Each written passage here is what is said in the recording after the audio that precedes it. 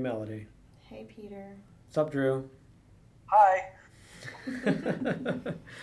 Welcome to How College Works. So today we wanted to talk about a subject that is important to Melody and I, which is student entitlement, which makes it sound way down on students. But I think mostly what we mean is there are a number of sort of actions or interactions that students have with us that comes across as being very entitled. And one of the reasons I wanted to start this podcast was to explore those situations and the underlying things that are going on with us and what we do to show students why those are not working the way they think they are. Because I don't think students are intentionally being entitled or intentionally being rude. And Drew, I think you probably have a really great perspective to bring here, a sense, you are seeing sort of how students are coming up through high school and how those experiences and how that system is leading to sort of the results that we're seeing that don't sort of mesh well with our system. Yeah, I think we had spoken of it before that a student who's graduated high school and accepted into college has become a 12 or 13 or so year expert on that system, and that system mandated by law in a lot of areas to actually give students entitlements that they are required to, not just compulsory attendance, but they are required. The system is required to provide X, Y, and Z for the student. So they're used to operating for almost their entire life in this system where they are kind of expecting to ask for and receive on demand certain I don't know, luxuries. Services? I don't know what you call it, but and that completely changes when you cross the threshold to age 18 and graduation. But their mode of operating hasn't shifted yet when you enter college as an 18-year-old. Right. So we thought we would have a couple of examples to talk about, because believe me, Melody and I could complain about students for hours. I think we have before. Yes, I think so. I think we have. Most of our students are really nice, and some of the students that we end up complaining about are actually really good people. They're really nice people, and they just have stuck their foot in it, and you're like, I can't believe that so-and-so blah, blah, blah, blah, blah. And it's like, I know. And Was that on me? and on. The I know? Yeah. Probably. Oh. I usually don't sound like that. I know. So I wanted to start with an example from when I first was a college professor, and I had spent a year before that at the Teaching and Learning Lab at MIT, sort of working on assessment and curriculum development and best practices. And so I basically spent a year and become steeped, marinated in how people learn, what were the current best practices in terms of how to teach students so that they learn better, retain better, do better, as opposed to just give you good course evaluations. And so I came into my first professor gig and set up the class in terms to implement a number of these ideas about active engagement and think, pair, share, and this sort of thing. And I'd also put together a little Google form, a little survey that they could, anytime they wanted, provide me some anonymous feedback during the semester, like how am I doing, just concerns and something like that. Because it was a larger class, and I didn't want to necessarily make the bar really high if they had concerns or something that wasn't working, that if they were too intimidated or didn't have time, I wanted to make it easy. And one of the things that I got in the first couple weeks was some feedback saying, you're not teaching the class, that it is expected that a professor describe what's in the book in class, and you're not doing that. We're paying you to be a professor, so you should teach. My first response, in the privacy of my office, was just steam rolling out my ears. I was super pissed. Partially because I knew what I was doing. I'd spent a year. What level of class was this? This was a first semester physics course. It was algebra based. It was for pre-med students. And so they tended to be sophomores or juniors, because in the way it worked at that school, if you're going to be pre-med, you needed to be taking biology and chemistry your first semester and basically that first year, and wrapping physics into that as well was going to just slay you. And so mostly sophomores and juniors and a smattering of seniors. So at that point, they thought they were speaking from a position of knowledge. Yeah. So they had a number of other classes, and so they felt that this was something which they understood how it worked. Certainly, I think it was what sort of me standing up there and like telling you what's like explaining the book to you is what they were comfortable with. I think that's a waste of time and money. I mean, physics books costs, if you're going to buy for the 2-semester version, so the big thick tome, it's like now it's like $300, $400. So if you're spending that kind of money, why am I just telling you what's in the book? You could just not get the book at that point. It's also, sorry, go ahead. I think we had also talked like I don't think that problem is peculiar to college. I think that, the change in curriculum that we've had in my district and kind of in my county as well, because I go to the trainings with every high school math department in the entire county, is leaning in the same direction of group work, partner work, pair share, asking critical questions and kind of like letting the class fail and discover it. Mm-hmm. And then the teacher can kind of step in and explain, here's why that mistake makes sense. And I get these same complaints from, juniors and seniors and some of the sophomores saying, well, look, you need to give us algorithms. You need to give us steps to solve. And that's not how math learning actually happens. And you've looked at the same research we have. So I don't think that particular problem is peculiar to college, but it's kind of that symptom of the same, hey, I'm used to middle school or Algebra 1 where teacher just tells me a squared plus b squared equals c squared, plug it in, right. And follow this algorithm rather than, understanding a concept and making mistakes with your peer group and being able to see the reasoning from your group. And it looks like, hey, I'm teaching myself. I don't get it. I'm teaching myself. I had a parent at back to school night tell me, well, it looks like I'm teaching my son math this year. I was like, no, not a bit of it. I mean, he's working with his peers, and then I'm stepping in to make sure that the comprehension's there after he's discovered the brand new concept. Yeah. These ideas that come from cognitive psychology and other places talking about how people learn best.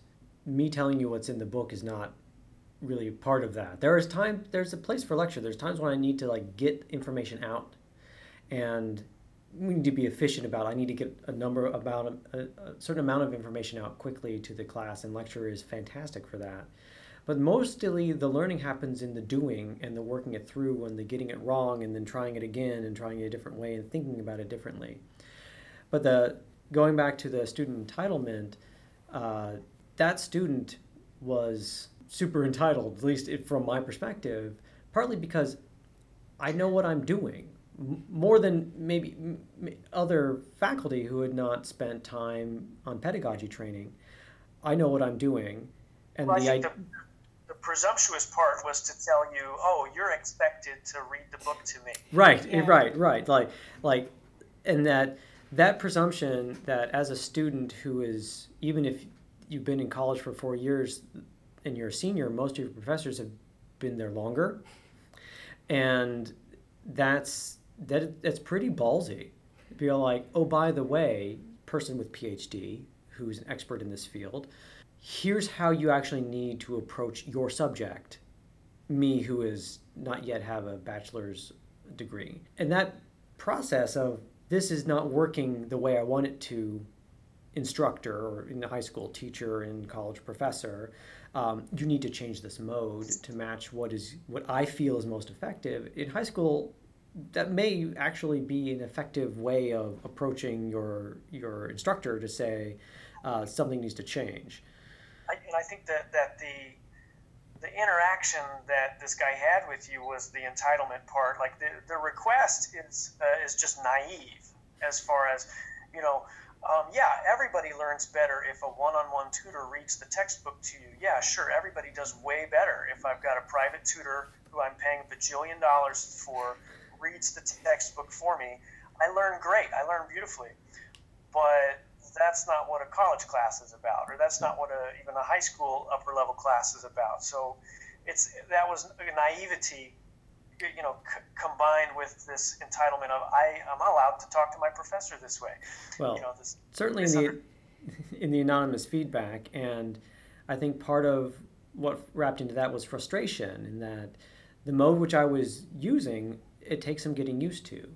It is more effective, but requires more work on their end. It does require more work on their end, but it means they retain it. And certainly if you are a pre-med student, like, you need that because you got to go take the MCAT. So it's not like pass it and be done. You have to pass it and then go take an exam, which is going to tell you whether you're going to get into med school or not. So you want to get as much into your brain now with me so that you can get more into your brain later, so that you can rock that MCAT and then go be an awesome doctor, as opposed to learn nothing and then have to study on your own. Part of this is bumping up against how the academy, which is faculty, see themselves, which is, we see ourselves more as master craftsmen within our field, and that field happens to be our subject, like biology or English or physics.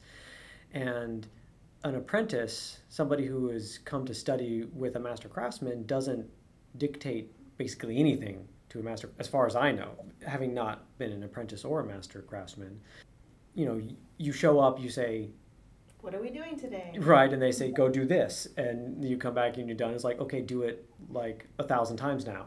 Go do that. I mean, it looks much more like what you would see from like kung fu movies, in terms of like going and studying at the Shaolin Temple and whatever. Like, you just keep doing these things because the assumption is that the master knows what they're doing. And while that kind of oversells how well we regard ourselves as faculty, that sort of master craftsman apprentice model is how we see student access to us, is that students are paying for access to me as an expert in physics, not for access to a tutor.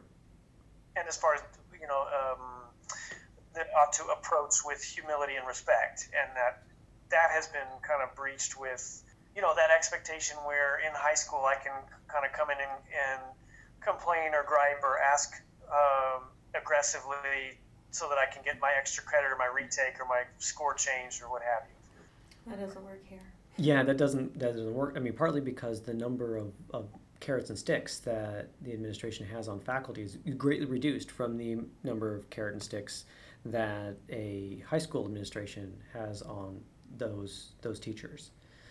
So it's very, very much more hands-off in terms of the administration's involvement with how faculty teach and what they teach. Well, you're talking about like physics and math and stuff. This kind of thing happens with writing all the time too, though. They're like, do tell. First of all, they want me to copy edit because that's my job. Right. I should be telling them exactly what's wrong, and I tell them I don't make enough money to copy edit their papers. They'd have to pay me more. So copy editing, at least by my definition, is spelling, punctuation, and grammar. It's line by line editing. Yeah. And I focus on the big things, and so I'm like, hey, you're not really addressing the argument here, or your logic kind of fell apart on page 3. And so I try to get the big stuff, and then whenever they turn that back in, if I say something, well, you got the argument fixed, but actually, your topic sentences aren't where they're supposed to be. And they're like, why didn't you say that the first time? Well, partly, I run into this as well, because in my 101 courses, I have them write reflection papers, and I try to be upfront with them and say, there's only so much that I'm going to tell you. And in fact, for each paragraph, there's only like one thing I'm going to tell you to fix, which is the most important thing. There may be like 20 more things I want you to fix, but if I do that, A, I'd just be writing your paper, right. and B, you'd be frozen with like, I don't even know how, there's 20 how do I do all these 20 things? Like, where with one thing I can focus on, here's what you need to change, here's why you need to change this, you need to explain this why, because you provide this evidence, but you don't actually explain how it supports your point, and then how to go about that, give them an example of how to do that. So you're saying students ought to actually go to the writing center?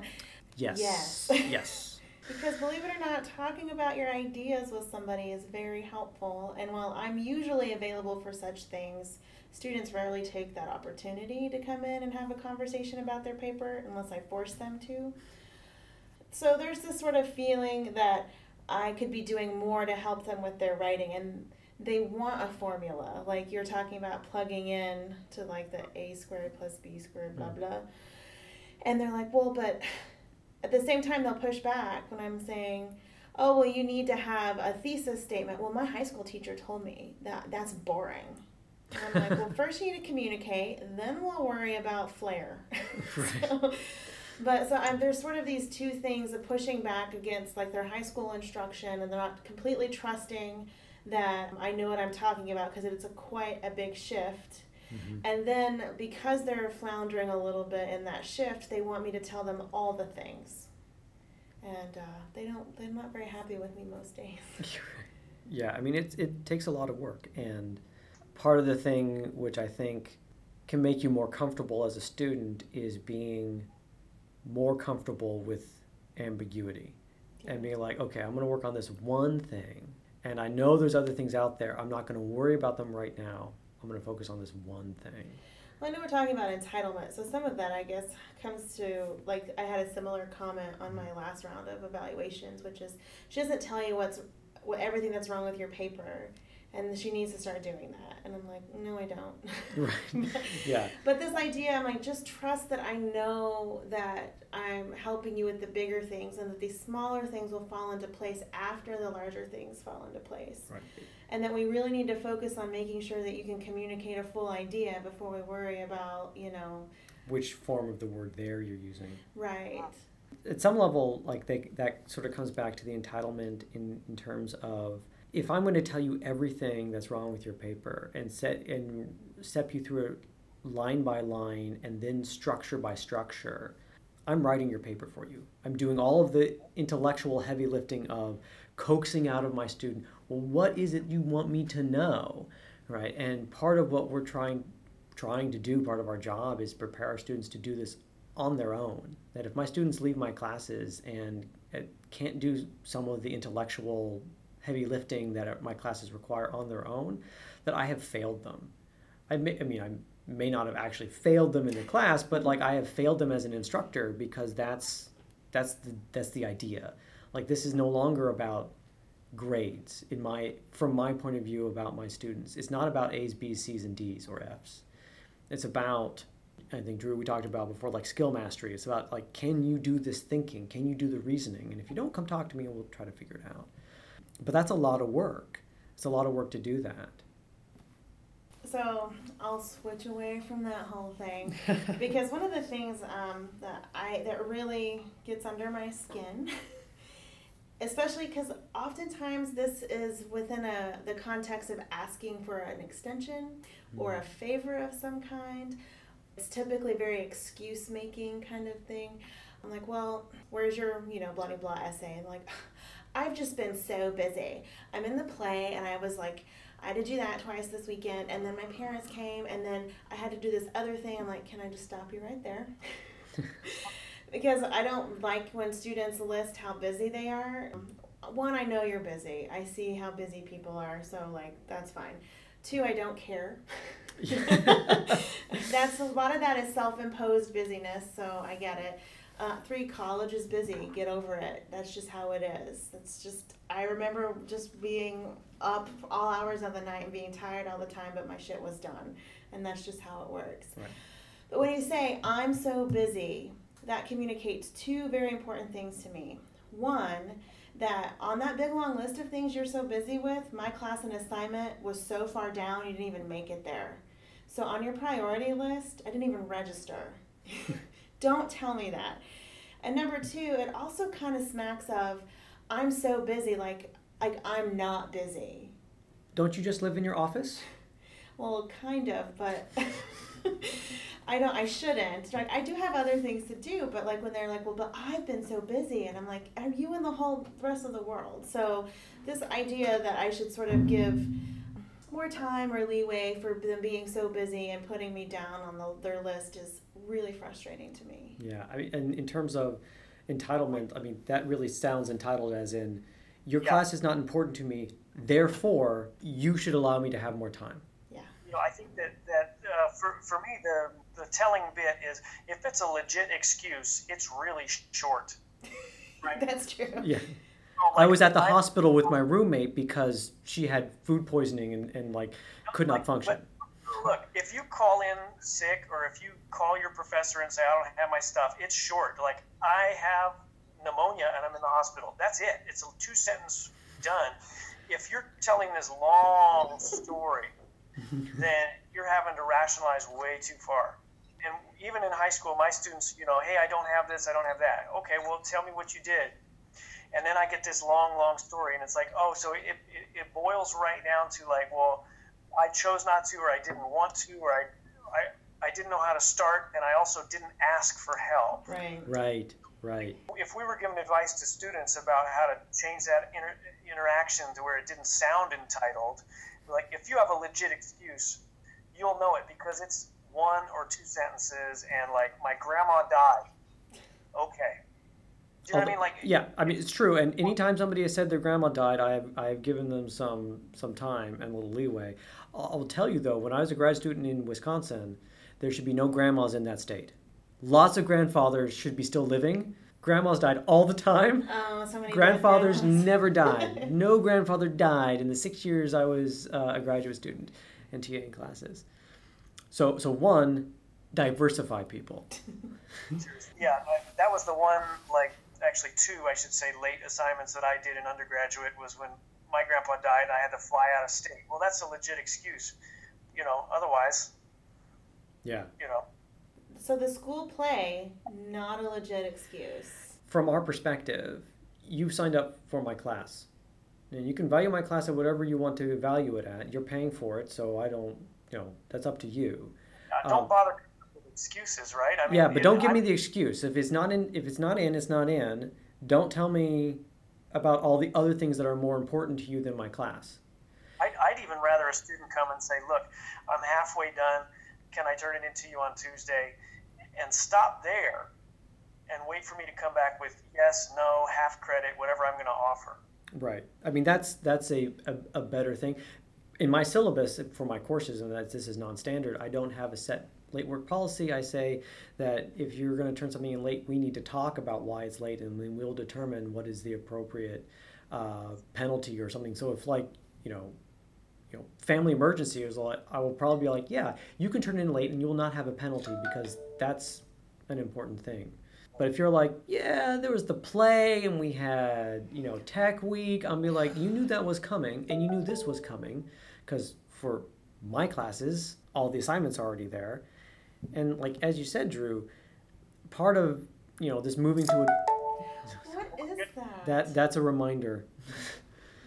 Engineering club. It's happening. You're hearing my phone and various computers in my room.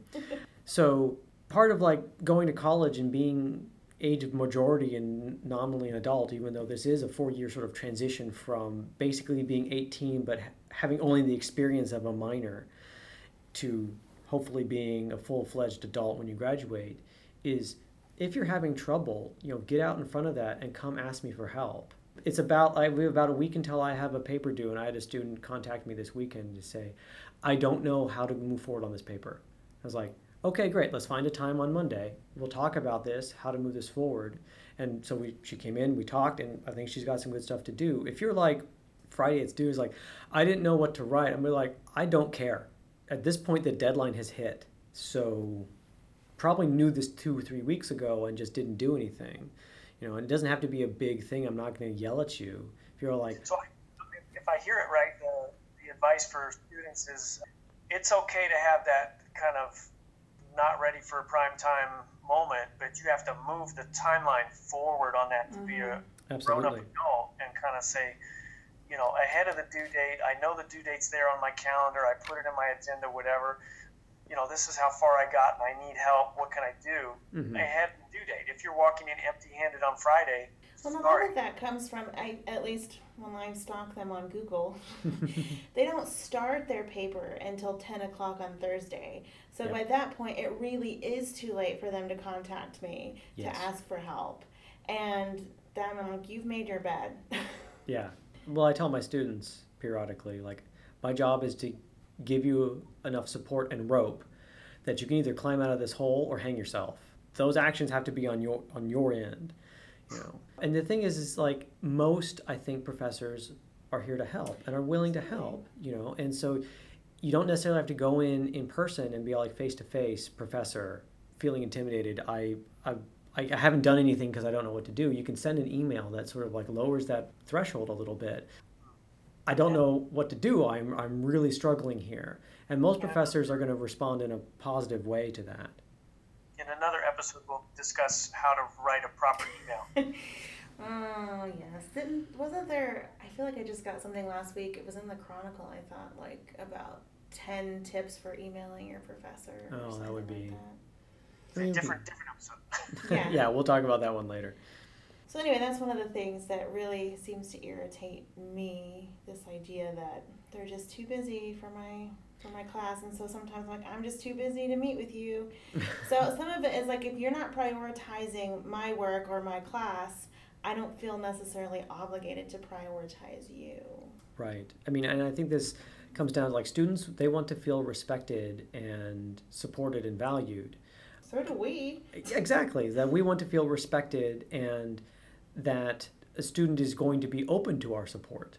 That if you don't tell me that something's not right until the moment you are supposed to be handing it in, you're not really allowing me to support you. Like to do that, I need to know before then. Otherwise, I can't tell you what's wrong if you don't tell me something's wrong. You know, I guess advice for students is the way you need to approach us is one with sort of respect and have a thought for the fact that we are as busy as you. In terms of just sheer volume of work and paperwork and material covered, we're probably busier than you.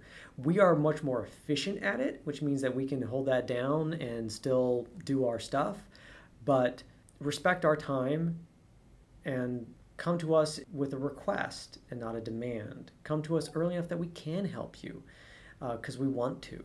You know, don't come with excuses. Yes, please don't come with excuses. I mean, unless you have like a legitimate excuse, but those That's are a reason, really not sorry. excuse. Okay, yes, okay, fine. Come with a reason. I mean, basically, if you walk in and you're going to give a reason why you haven't done something, and if you know in your heart of hearts that this professor would have to be a real asshole not to honor this request, that's legit. If you're lining up 6 things to bolster your account, then it's probably BS. and you need to approach it differently and maybe show a little contrition. Look that up if you need to. Please God, ask your parents.